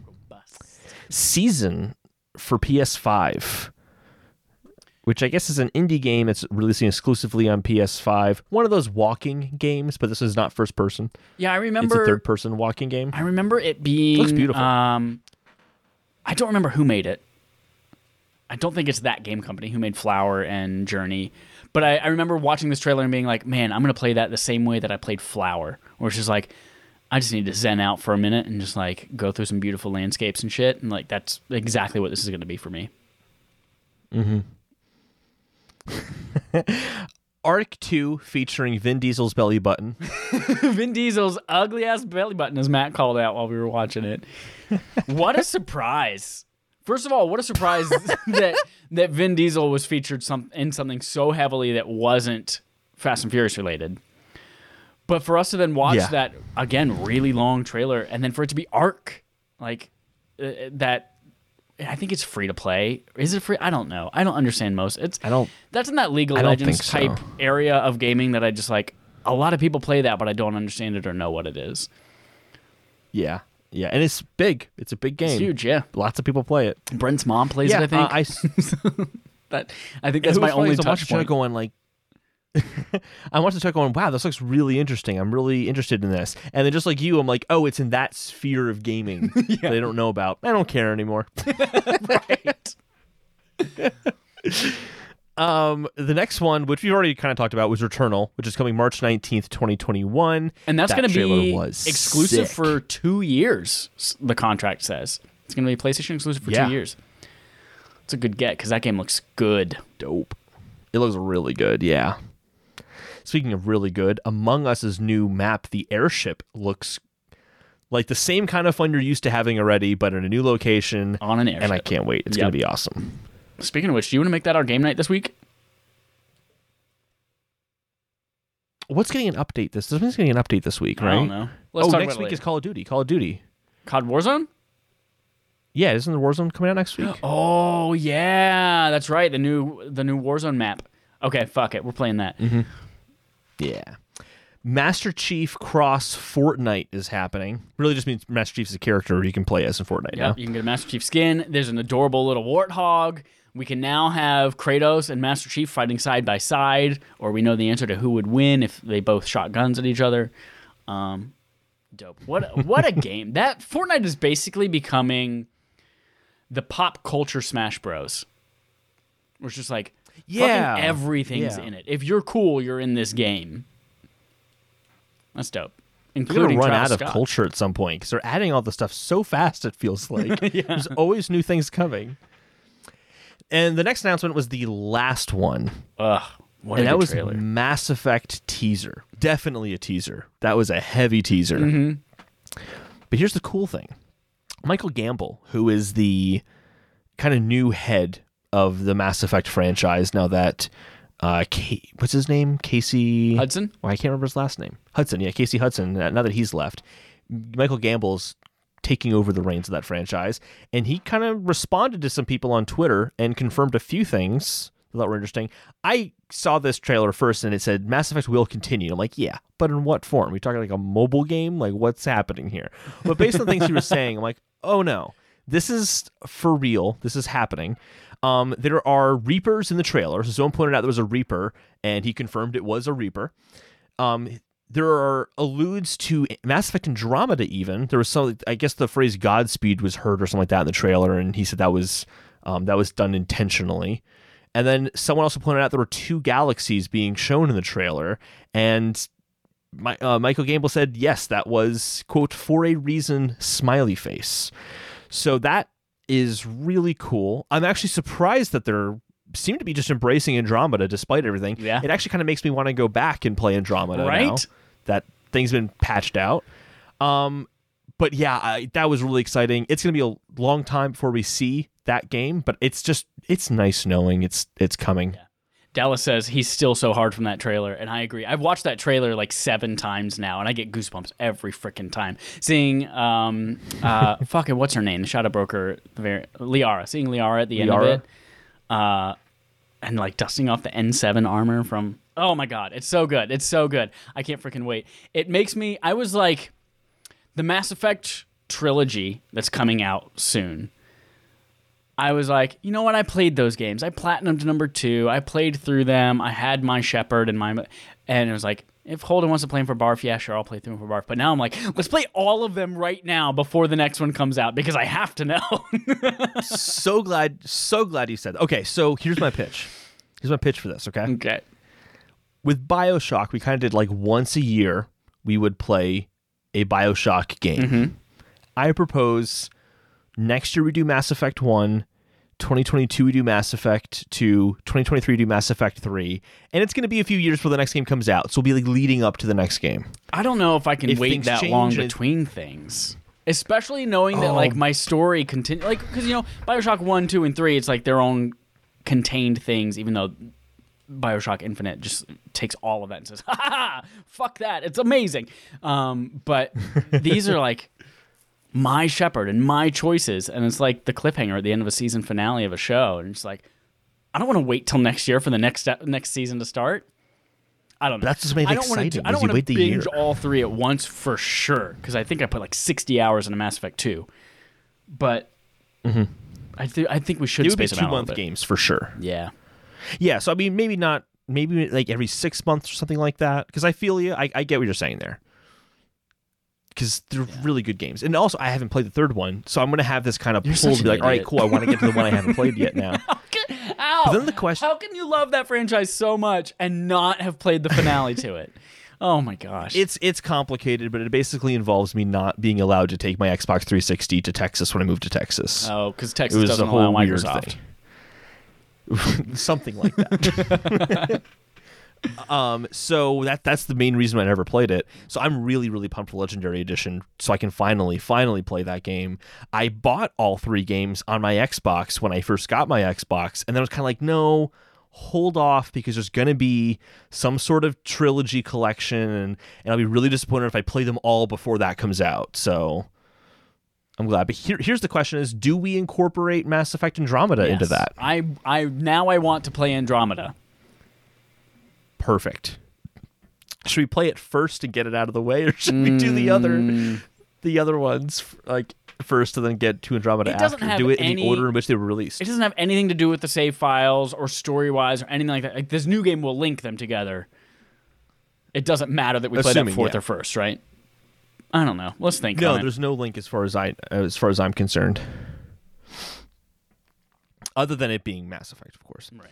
So yeah. All in all, it was a good Game Awards. I will say I went into it too high expectations. I was kind of going into this with like, oh my gosh, this is the first next gen like Game Awards. What are we going to see now? Developers can talk, and I think I kind of overhyped myself on that. But there were still a lot of really great announcements.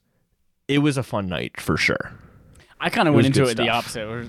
I was thinking like, well, this is the first Game Awards with COVID. I shouldn't have been thinking that way, because opening night live was pretty good, and we've had lots of good digital events recently. But I was thinking like, well, we'll see how he can duct tape this together with COVID stuff going on. So, but no, it turned out to be great. And everyone, it was really weird. I can never remember her name from IGN, the girl with the boobs, so you can't stop staring at the boobs because that's all she shows is her boobs. It was only her. I'm glad you're at least not making fun of her ears now. I honestly don't even remember what I said about her ears the very first time it was 2 years ago, or last year's Game Awards. I don't remember. Yeah. Sydney Goodman, I think is her name. Sure. It was her and Jeff Keighley all the time in whatever that studio was. And no one else except for randomly Nolan North for 10 seconds. I was like, why the hell was everyone else video calling in, but Nolan North was there? Very strange. So that's a perfect segue into the next part of this I wanted to discuss. Is I saw this op-ed, and we usually don't talk about other people's op-eds in Respawning Fire, but I thought this actually brought up a really good point, something that's worth discussing. There's kind of, I think, a fair point on all sides of this. The game, this is from Mehrdad Kayat from DualShockers. He says the awards having celebrity presenters hurts the video game industry in the long run. Just to break down his whole article into one sentence, he's basically saying that by having celebrities from different industries, it's taking away potential voices for people within our own industry from being up there instead. He's basically referencing like Christopher Nolan being there. Who's the protagonist? Washington's his last name, but what's his first name? I can't remember. John David. Okay. And then there was Gal Gadot, Brie Larson, and Tom Holland were kind of there. I understand Brie Larson and Tom Holland because obviously Tom Holland's going to be Nathan Drake. That makes sense. And then Brie Larson's kind of been big with Animal Crossing and kind of being public about that. So I kind of get her. But the other three, I was kind of like, it's not that I'm upset that they're there, but I was kind of like, why? Yeah. because they weren't even really marketing their stuff. There was a brief mention of Tenet, but nothing like amazing. And it was kind of like, why are they there? So I thought that Murdad made a good point. What do you think? I think it is very, very much like the discussion that was brought up after Cyberpunk got revealed that Keanu Reeves was in it. And there was, I think, something on Kotaku or something like that. It was like, should we be taking video game actors and performer roles away from them and replacing them with Hollywood ones? Like, is that taking away from our industry and what we can do and the talent that we have available to us? And I think where I settled is that, like, it's not good either way you do it, because yes, we have a lot of really talented people that could probably do better jobs at it than the celebrities could, but also we live in a society where people only care about things if celebrities are involved with them, or if celebrities have them. Yeah. If you think about COVID, a lot of people didn't give a fuck about COVID, and then they see, Tom Hanks has COVID? Oh my God, I need to follow this. This is real now. Or, oh my God, whatever politician or whatever person that I follow on Instagram has COVID, suddenly now it's real to me, and I'm invested in it. And the same thing goes with all of these things. And so it's a way to bring in an audience that might not necessarily be associated with gaming, and it's a way to expose them to it. So I get kind of like pimping that out on Twitter like he was, saying all of these people are going to be here. Who knows what they're going to show? And I don't have an answer for it, because I think it's necessary to expand it and bring a little bit of credibility to it. But then also, they're right. Like, there are people doing amazing work that we could feature instead, but then that wouldn't grow our medium the way that we want to kind of expand with. I don't know. Yeah. I 100% agree with the Keanu Reeves part. I think it's a really good point. Like, I'm enjoying Keanu Reeves in this game, but other people could have, within the game industry, could have done that role. Someone who's not Troy Baker or Nolan North, like someone maybe we haven't heard of before. And yeah, I think that's a really good point. But then again, having Keanu Reeves is going to make people go, ooh, I don't really play video games a lot, but I like Keanu Reeves a lot. Maybe I do want to play that Cyberpunk game. I think that works. I think that's a great point. This, however, is an award show. It's about celebrating our industry. Yeah. I don't know if necessarily someone would be like, I didn't play video games before, but Christopher Nolan announced the Game of the Year award at the Game Awards, and now I watched that, and now I want to play Last of Us Part 2. I don't know if there's that direct of a link, whereas there is, I think, that link with Keanu in Cyberpunk. So yeah, I totally see how like it broadens the industry. In this context of award shows, I think it's kind of something a little more sacred. Like, you don't bring on Yo-Yo Ma to announce Best Director at the Oscars. Yeah, exactly. You don't bring on, oh, Neil Druckmann watches movies, so he's going to go present the Emmy for Best TV Show, whatever. It's like, no, that's not the same. Yeah. Although he might be presenting an Emmy after Last of Us comes out, but yeah, that's a good point. Yeah. But yeah, I think you're right. It is weird for an award show. Yeah. But I think one thing that is clear is that we're going to start seeing that blending happening as video games becomes a much more popular entertainment medium, especially entertainment medium for storytelling. I think we're going to see a lot more blending. I wouldn't be surprised if there are points where a movie director decides he wants to make a game because there's things you can only do in a game. And I think we're going to see that kind of bleeding. And that stuff is really positive for the industry. But depending on how that goes, like film directing and game directing are obviously different beasts completely. Right. And performance capture is becoming such an expressive medium and a legitimate form of acting that it already is blending the lines between what it and TV and movie. Like, what's the difference between Andy Serkis playing Gollum and Troy Baker playing whatever Troy Baker plays in every single game ever? It's very much kind of the same in blending those lines. And you even see in the last 5 or 6 years the big transition from TV. Like, TV used to be the thing of oh no, I'm a serious actor, I don't do TV. Yeah. And now it's just oh no, that's where all the good shit is. It's on HBO, it's on Netflix, it's on Amazon, Hulu. That's where all the best stuff is happening. So you see all of these high profile actors now suddenly doing a lot more television. And I think as we start to recognize gaming as having a lot more high profile and really great storytelling, and performance capture being something that Hollywood actors feel comfortable doing because the sound stages are getting more dynamic and detailed, and you're in the same room with people still. I think it's going to go a long way in kind of bridging that gap. And I think we're not going to have right now, you don't look at Nicole Kidman and say, oh, she's a movie actor. You say she's an actress. She's in movies, she's in TV. Yeah, absolutely. And I think one day you're not going to look at someone on the level of Nolan North. I think Nolan North might be aged out of it by then, but you're going to look at someone on their level and you're not going to say, oh, that's a video game actor. They're like, no, that's an actor. They do movies, they do video games, they do. Yeah. So I don't know if we're going to be having this discussion because I don't think we're going to have a delineation between celebrity and video game person. I think we're going to have, they're just all actors. They're just all directors. They're all. That's a good point too. Yeah. And that'll be an evolution over time. But yeah, I think you're right. Like, oh, we need someone for this role. Like I think there's actually something like a unique challenge for an actor coming into a video game versus a TV show. In the TV show, you have, this is the way it's written, this is the way it's happening. Where the video game, it could be, hey, give us 5 different versions of how this character could respond to this situation, and that might be a challenge that Meryl Streep wants to do. Yeah. Like, she wants to stretch those acting chops in a different way than she could in film. Like, there's a lot of potential there.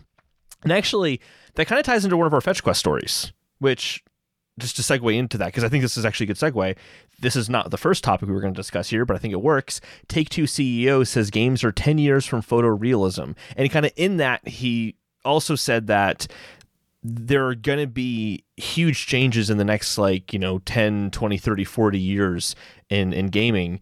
And this, our kind of discussion about actors, I think kind of ties into that. Yeah. Before we move on to that, though, anything else you want to say about Game Awards and merging? Nope. Okay. So Take-Two CEO says games are 10 years from photorealism, which means basically by the end of the decade, we'll apparently be at photorealism. I think it's going to be sooner. Can I say that? Yeah. Here's like the thing that kind of, because I've been thinking about this, and I think I've been someone who's been like, ooh, photorealistic games. That's a cool thing to strive for.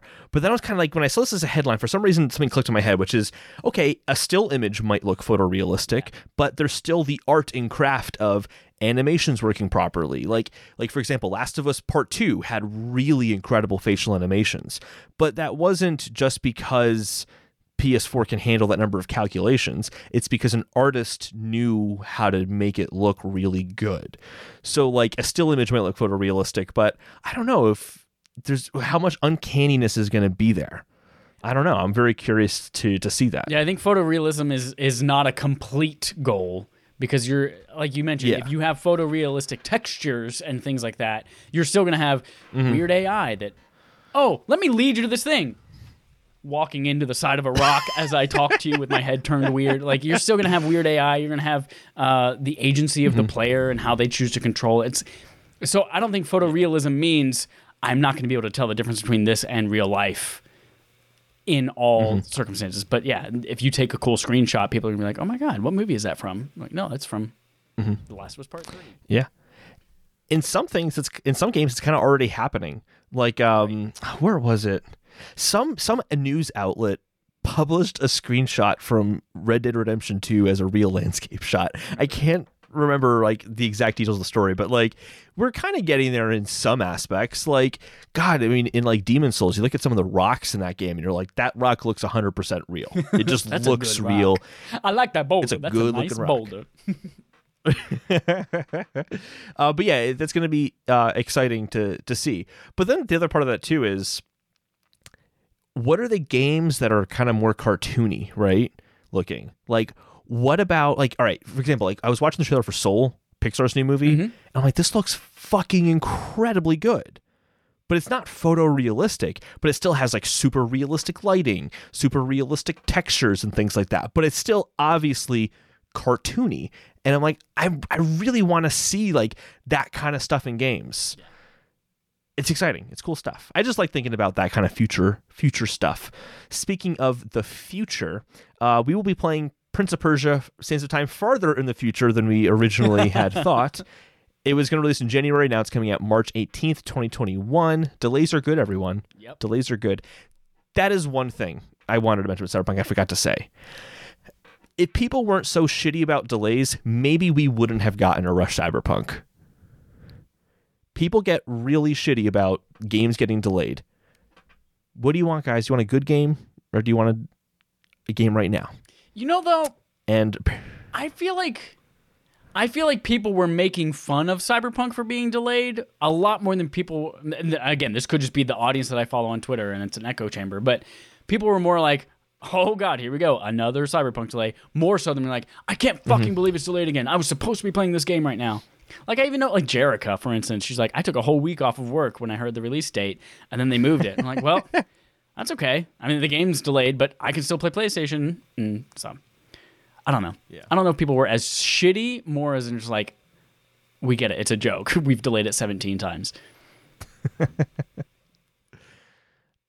What's also coming out in spring is Xbox Game Pass on iOS. We kind of already knew it was going to be a web version of it, and that's still the same situation, but now we kind of know a time frame for that, so that's exciting. But what you can get right now is Spider-Man Miles Morales' ray tracing with 60 frames per second, which I think is a great blend of both worlds. You no longer have to choose. They're just sacrificing a few, like they said, the reflections won't be quite as detailed that you see in like windows and puddles and things like that, but they'll still have ray tracing elements of it.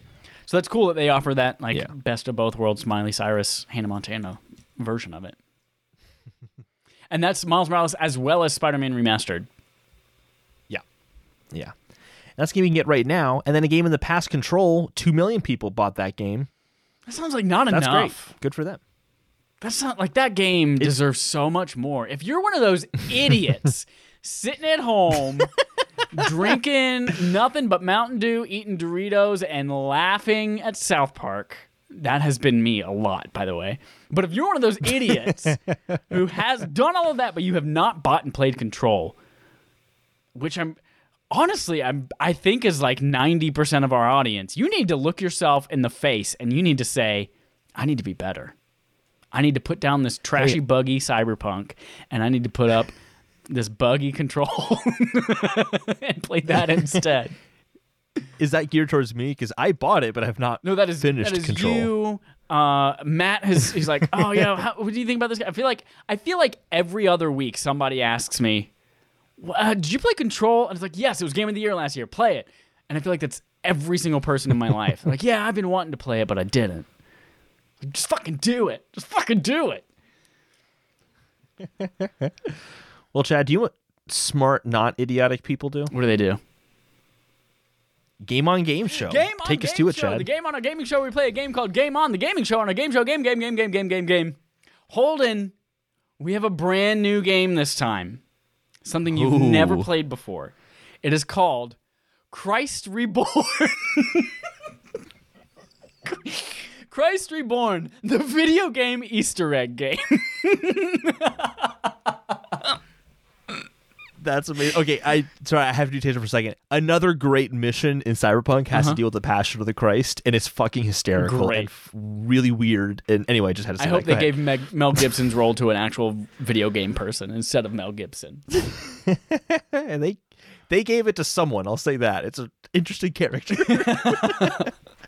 So this is a game about Easter eggs and recognizing Easter eggs in games. Hence Christ Reborn, Easter. So I have here 5 games, and Easter eggs in gaming usually can be anything from like just a wink and a nod to something cool, or just like a secret, or maybe even a reference to another property or something like that. So these are 5 Easter eggs that I found. And I'm going to read them to you. I'm going to read what they are to you. I'm sorry. I'm thinking about how I want to describe this as I'm talking, and it's weird. I'm going to read the name of the game, and I'm going to read the Easter egg. And I want you to tell me just like, is that a real one, or is that something I made up? And I'm not going to tell you how many of each there are. And I'm not going to tell you if you're right or not until we get to the very end. And I'll tell you which ones are right and which ones are wrong. Can I actually, I'm sorry. I'm too many tangents. Yes. Cyberpunk is still in my head, but can I tell you 2 awesome Easter eggs that were in Cyberpunk that aren't spoilers for anything? You can tell me one now, and you can tell me one right before we begin the game.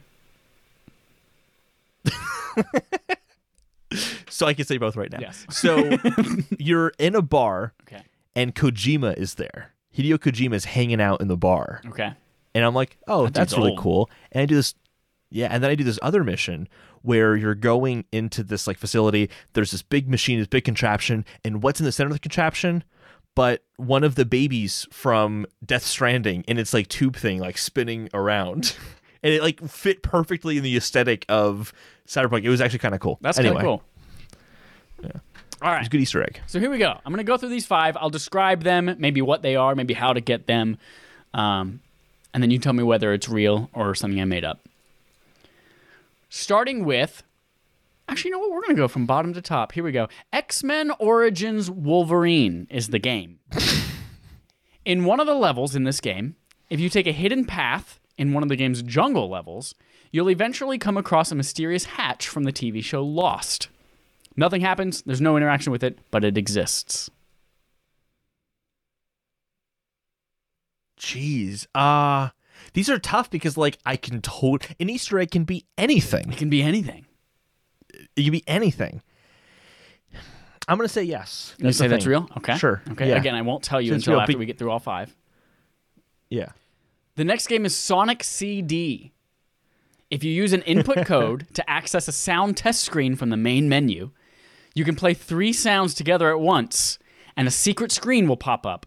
The dark screen features Sonic wearing a creepy human mask, while spooky music and laughter plays underneath, and there's text on the screen referencing a magical Japanese demon. That's so specific, I feel like I have to say yes. You think that one's real? Okay. I'm gonna say no, because I already said yes to one. I can't say yes to all of these. Okay. I gotta draw the line somewhere. I don't know why, but this is the line. Even though it feels like I don't know. I don't know, Chad. This is impossible. Game number 3. Wait, sorry. So you said yes to X-Men Origins Wolverine, no to Sonic CD, right? Yes. Okay. Number 3, Earthbound. In Ness's hometown of Onett, you can access an infuriating Easter egg after what seems like an impossible task, killing 188 runaway cats. The assumed reason is that 1889 is the year Nintendo was founded, and that cats have 9 lives. Hence the 188 cats, 9 lives, 1889.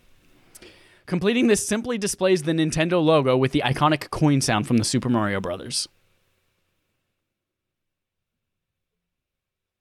I'm gonna say no on that one.